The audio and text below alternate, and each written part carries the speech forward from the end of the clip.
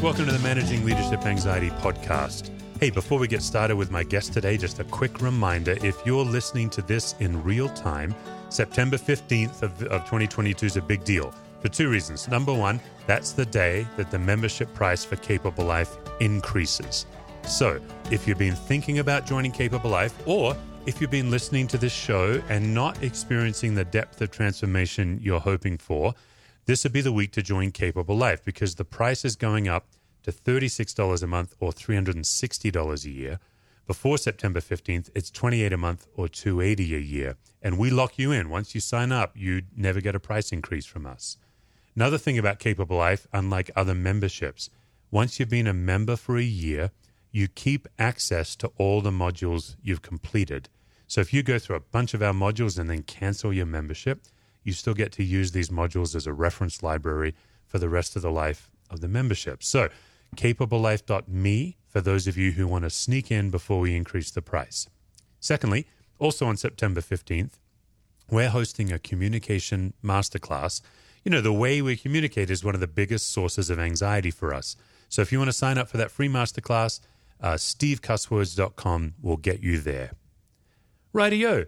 On to today's guest. I am absolutely delighted to welcome one of my favorite humans in the world, Kaylee Cuss, my daughter. Kaylee, welcome to the show. Hello. And as we both know, as we were chatting about before, really the primary reason you're on this show is so we can talk about magnificent Swedish station wagons. Absolutely not. You drive now. You're a driver. I am. Yeah, and you've gotten to drive my Saab Turbo wagon, which isn't being made anymore. It's a very unusual car. It's limited. It's magnificent. What do you think about the Saab? Would not suggest.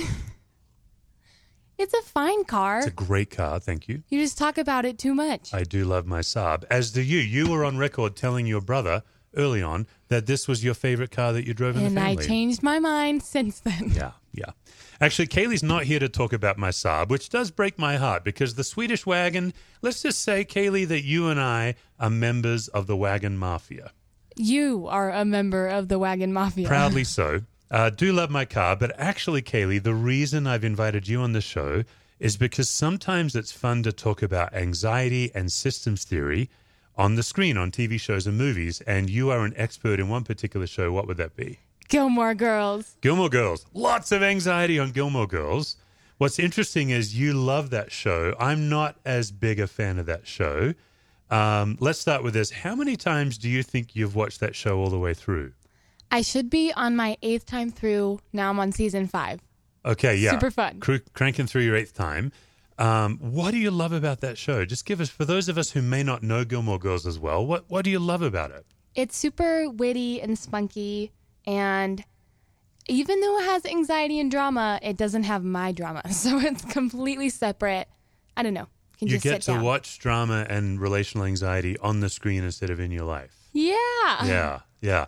What's interesting is that's the very reason I struggle with the show, is because all of the things I teach in anxiety management, it's like they break all of those rules. They do all of the things you're not supposed to do. And so they're always constant in anxiety. So I practice watching. Sometimes I watch with you. I think my record is 2.5 episodes before I had to quit. I think you almost made it to 3, but you probably fell asleep. Yeah. Anxious. Or sometimes leave the room. Yeah. All right. So you've gotten to travel with me. You've seen some of the workshops and stuff. I have. What might be one thing that you remember about what I teach and what people discuss? Definitely like triangulation in their life and double binds. Those are the 2 things that I most remember. Yeah. So Kaylee got to go on actually a world tour with me, and it was really neat because you were 14 at the time. Yeah. And sitting with adults talking about their anxiety in this group. What was that like for you? It was really fun because even though I was 14 and they were closer to 30s or 40s, we like all had the same issues, even at different ages, which was cool to see. Right. And one of our favorite moments there was, well, I guess we have a couple of favorite moments. Quick shout out to Neil and Janet Young in Northern Ireland. Yeah. What do you remember about them? They were delightful. They were just super kind people. That's what I remember. Yeah. And Fun then to also talk to. another shout out to our friend Howard. We took a great train ride with Howard to Woking. What do you remember about Howard and the Woking crew? He had a very gentle presence. Right. It was just easy to be around. Right. Super calm kind of guy. Mm-hmm. Yeah. All right, so what Kaylee and I thought we would do is to help our listeners here by dissecting Gilmore Girls through the lens of systems theory. So we're not going to do a deep dive, but we're going to take maybe 3 or 4 principles.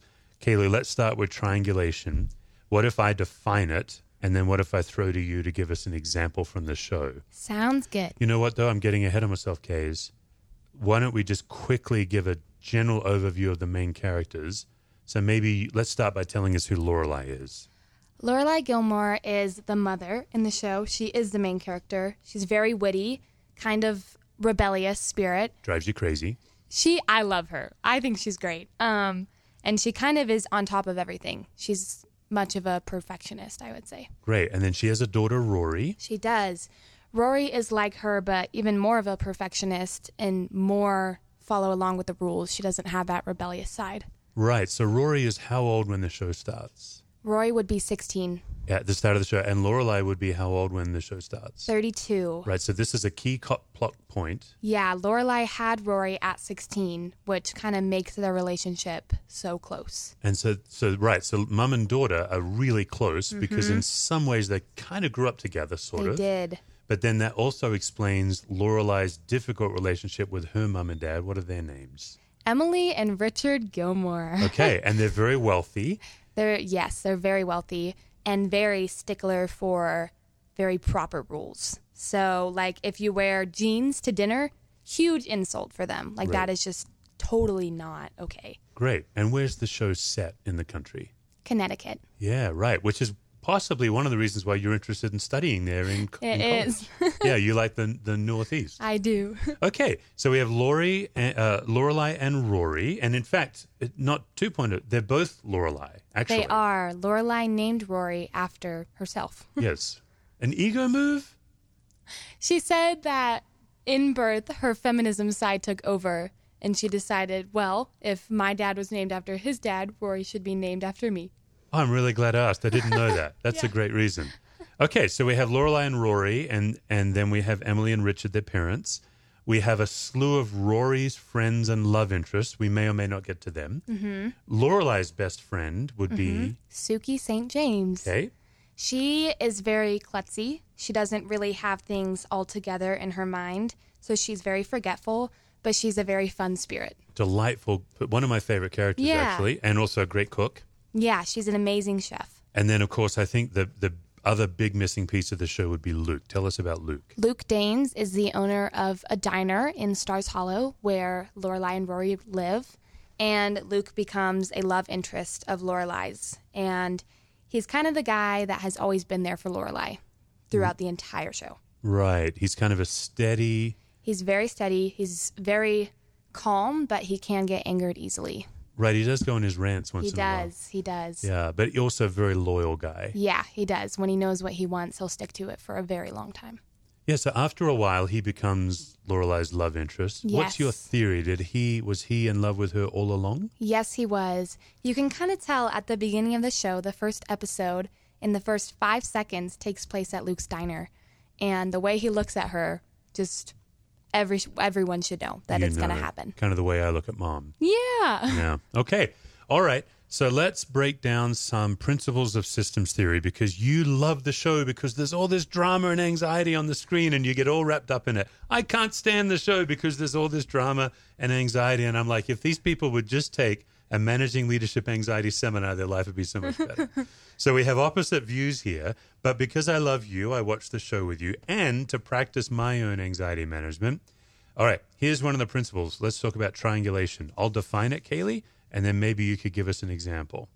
All right, listeners, a triangulated relationship is a relationship with 3 or more people that should only have 2 people in it.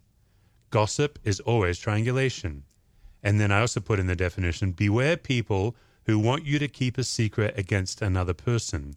Sometimes just by listening to them, they may triangulate you against your friend. Where do you see triangulated relationships in Gilmore Girls? I would say the most common would be between Rory, Lorelai, and Emily. Okay. So to start off, Lorelai and Emily, her and her mom, do not get along at all. Half the relationship... Lorelai's more of a disappointment in their eyes because she got pregnant at 16. So Rory gets along with her grandparents and is constantly fixing the broken bridges between Lorelai and Emily. Very good. And then there's also triangles. Does Rory ever get into any triangulated relationships? Does she and her friends ever talk about another friend or anything like that? No. Right. Rory's actually, some would say, a differentiated character. Yeah. What's your take on that?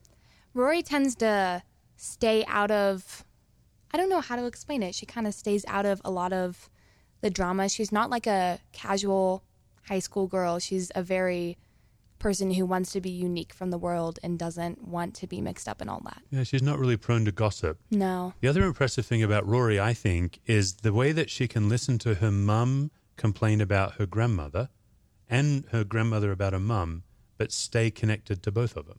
Yeah, it is quite impressive. She tends to fix the issues between them a lot, and it's crazy. Yeah. Yeah, so you're a high school young lady. Where do you see triangulation play out in high school relationships? All the time, even like in all different types of friend groups, there's going to be one person talking about someone that they look like they're best friends with, but they're really not. They really just don't like them. And that happens all the time, 24/7. Right. And then in middle school, this happens, and I wonder if it still happens in high school. If a guy likes a girl, he doesn't typically go straight to that girl. He typically goes to his friends, who then make it known to her friends. Like, it's very indirect. That was middle school, especially for the more shy ones out there. I haven't really noticed that in high school so far. Yeah. Okay.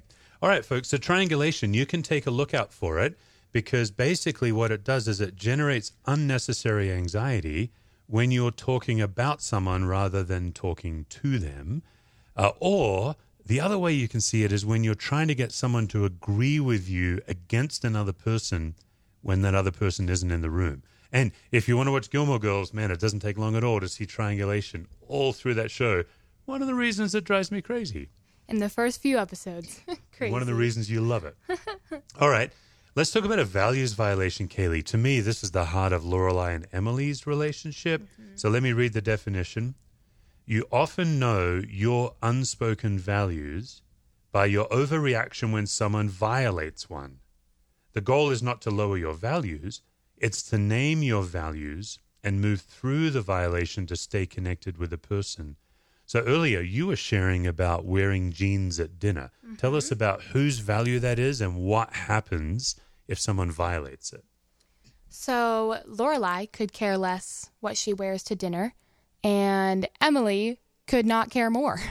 So if Lorelai would show up to dinner in jeans, Emily would yell at her asking why she looks like she just came off the streets. Right. That's kind of the deal. Can you think of a value that Lorelai holds that Emily violates? I was actually thinking of Lorelai and Luke.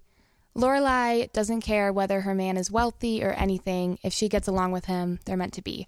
Emily needs Lorelai's partner to be wealthy. She needs them to be going into business, going to college, something. And Luke doesn't have any of that. And it's part of the reason. He runs a local diner. Yeah, he took it from his dad. He didn't go to college. He's not the most wealthy person there is out there. And so when it comes to Luke and Emily meeting, she despises him. Right, because he doesn't value having lots of money and she does. Yep. What do you think is underneath Emily's drive to have a lot of money?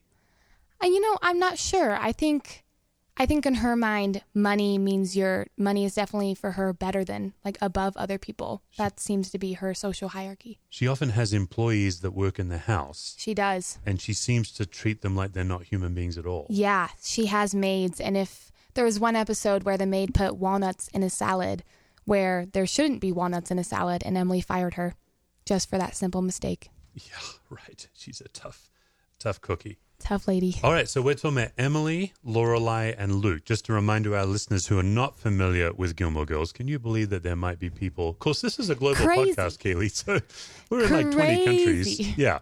So for those of you trying to keep up, Lorelai's the main character. She's in her 30s. Emily's her mum, who's wealthy and snobbish and stuck up. Luke runs the local kind of breakfast diner, the coffee shop, and just this easygoing guy. All right, so later in the show, Lorelai starts to be sweet on Luke. She brings him over to meet her parents at their very rich house, And that brings us to a source of anxiety called a mixed message. So let me read the definition and then tell us some of the examples of mixed messages, Case. All right, here's a mixed message, everyone. Two opposite messages at the same time, typically sarcasm or passive aggression is a mixed message. It generates anxiety because you do not know which message to receive and which to reject. Give us an example when Luke met Emily and Richard. So Luke, Lorelai, and Emily were all going outside, and Luke owns this very old green truck. And Emily looks at it and goes, "That's a really rustic truck." And rustic in Emily's language is, you look like you don't have any money, like you look horrible. And Luke was like, "Thanks." And then in the car, Luke was like, how is it that she's giving a compliment, but at the same time, I feel completely insulted? Right, so he could feel the mixed message. He could. And then I think there was a time when he went playing golf with Richard.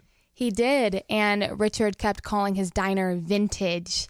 And vintage was not a very, like, oh, it's so unique. It was more of a, wow, you really need to get some more money. Your diner's that old. Like, it was a very harsh. It was a slam on his smile. Mm-hmm. Yeah, and that confuses Luke.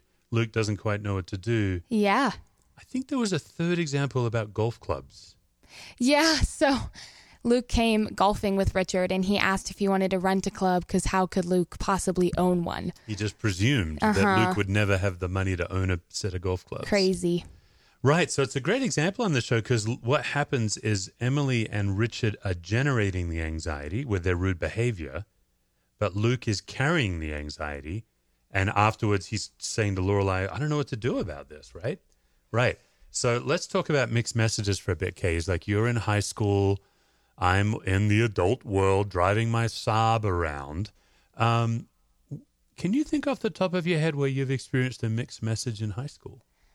This happens with about every single girl or guy that I know in high school, and they don't look okay. And I'll be like, hey, are you okay? And in a very aggressive tone, I'm fine. I'm fine. Yes, that is this has happened to me with so many people in school, out of school, anything.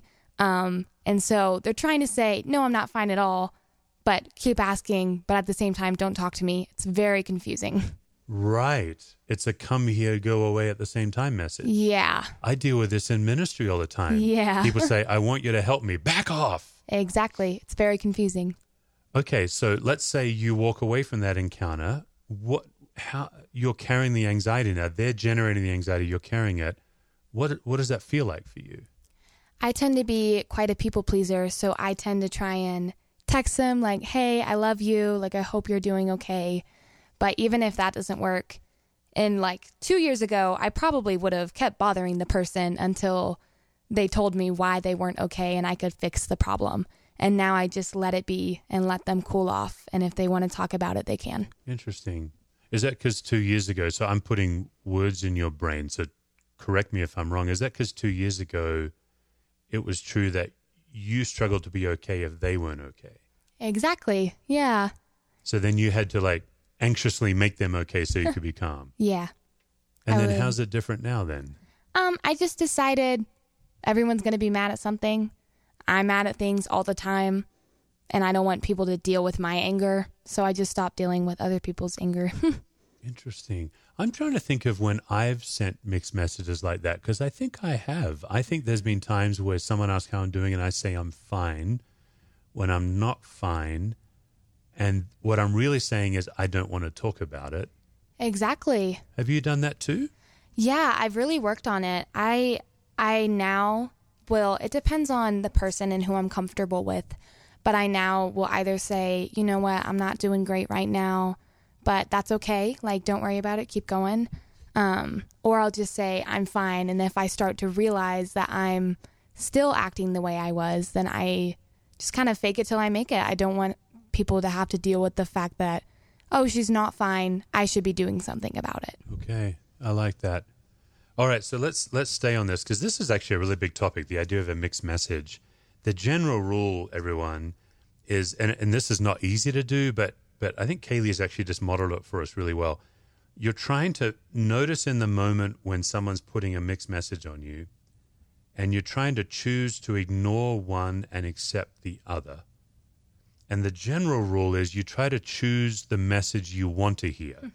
And it's hard to do. So I'll give you an example from my life, Kaylee. I remember years ago, really smart guy in our church, like intellectually wicked smart, came up to me and he said the following sentence. I'm going to say it to you, and then I want to ask you, what do you think he was saying? He said, Steve, your sermons are so good, even a 4-year-old could understand them. Now, what's he saying to me, do you think? It's very confusing because he's got, your sermon's good. You're Right. like, oh, thanks.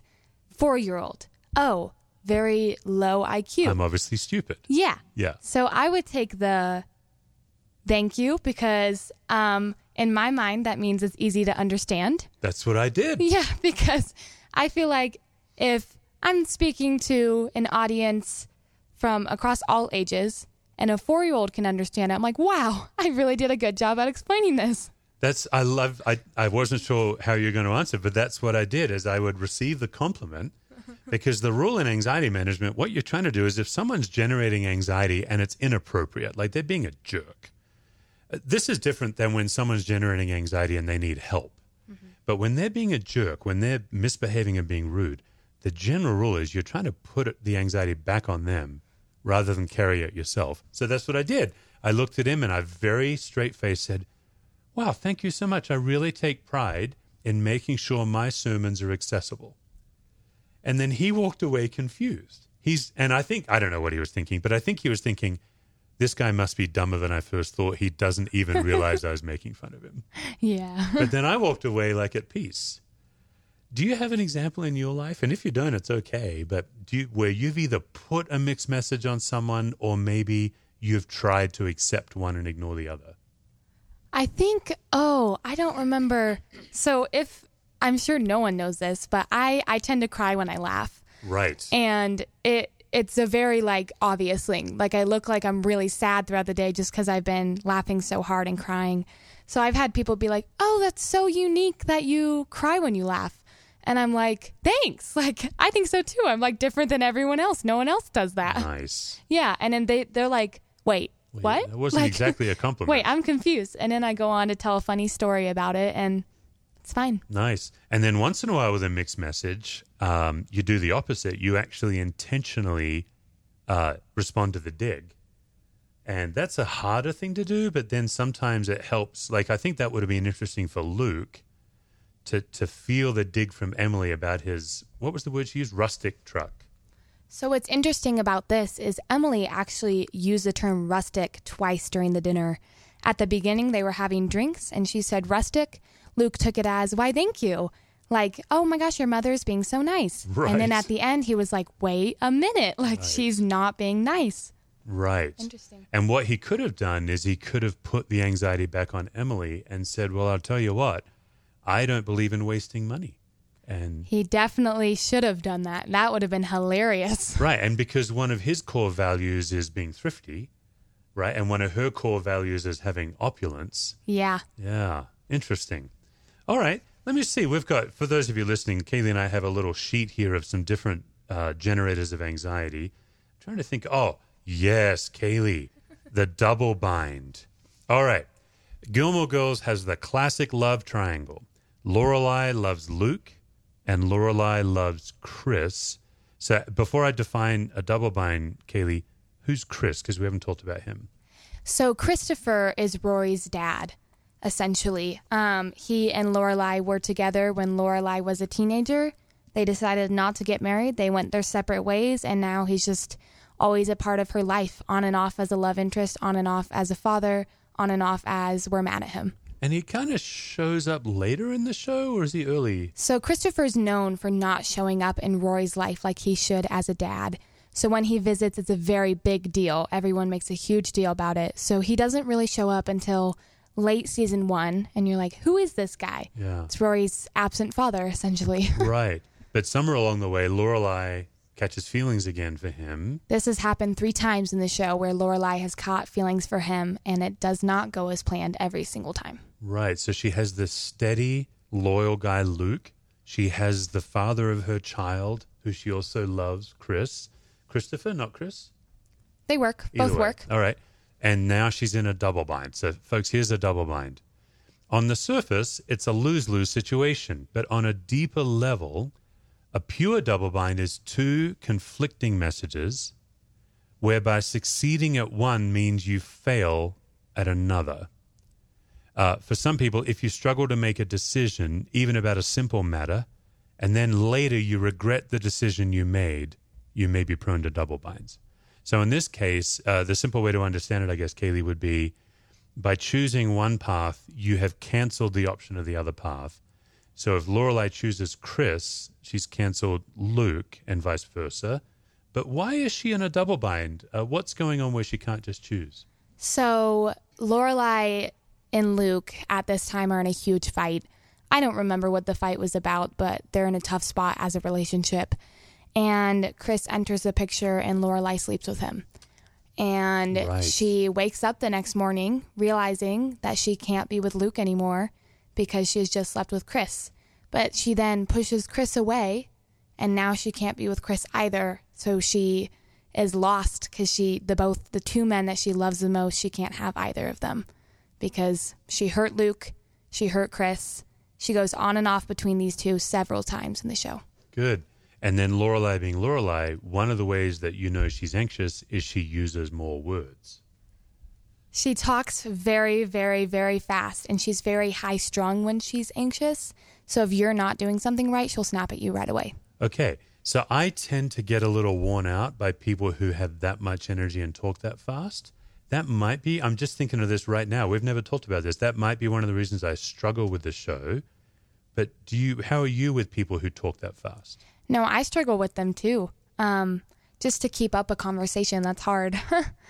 Yeah. But on the show, it's fine for you. No, it's fine because I'm not the one talking. Yeah, because you're not in the system. Whereas in real life, you're in that system, so you get infected by it. Yeah, that would be hard. Okay. Well, this is great. I think we've covered plenty of dynamics. And listeners, this is something we'll be doing on the show once in a while, is we're actually going to take a TV show or a movie and dissect it through the lens of systems theory, because it's fascinating. Sometimes the easiest way to practice is seeing it on the screen before you try it in your own life. So, Kaylee, if you're up for a couple more questions on your own life, what are one or two tools that you use to either manage your anxiety or a friend's anxiety? So it's really hard. My own anxiety, that has been a huge struggle for me just because I'm anxious. What am I supposed to do? I tend to take deep breaths. Actually, this is probably not the healthiest thing I could do, but I text other people asking how they're doing when I'm struggling. You reach out to help others. I do. And I don't know if that's a good or bad thing, but I'll ask one of my closest friends, hey, how's your day going? Good, how's yours? And I'll be like, oh, it's going great. And Okay. that helps me calm down, and I'm not sure why. Okay. And then if my friend is anxious, I guess I just do the best that I can to help them. And then if that's enough, that's enough. Sometimes I just tell myself, well, that's all I could do. So it's up to them now. I don't know. I find it remarkable, Kays. I remember in the 4th grade, your class all had different vocations, and it was like a test for adulthood, and you were given the vocation as the counselor. Do you remember this? I was the class counselor. In 4th grade. And Mom and I kind of thought that this was cute. Oh, how cute. Because one of the kids was like a banker, right? Yeah. But we realized pretty early on that both you and the class took this role pretty seriously. Oh, yeah. It was quite the serious role, actually. It started with, someone would sit in the chair, and that was my job to step in.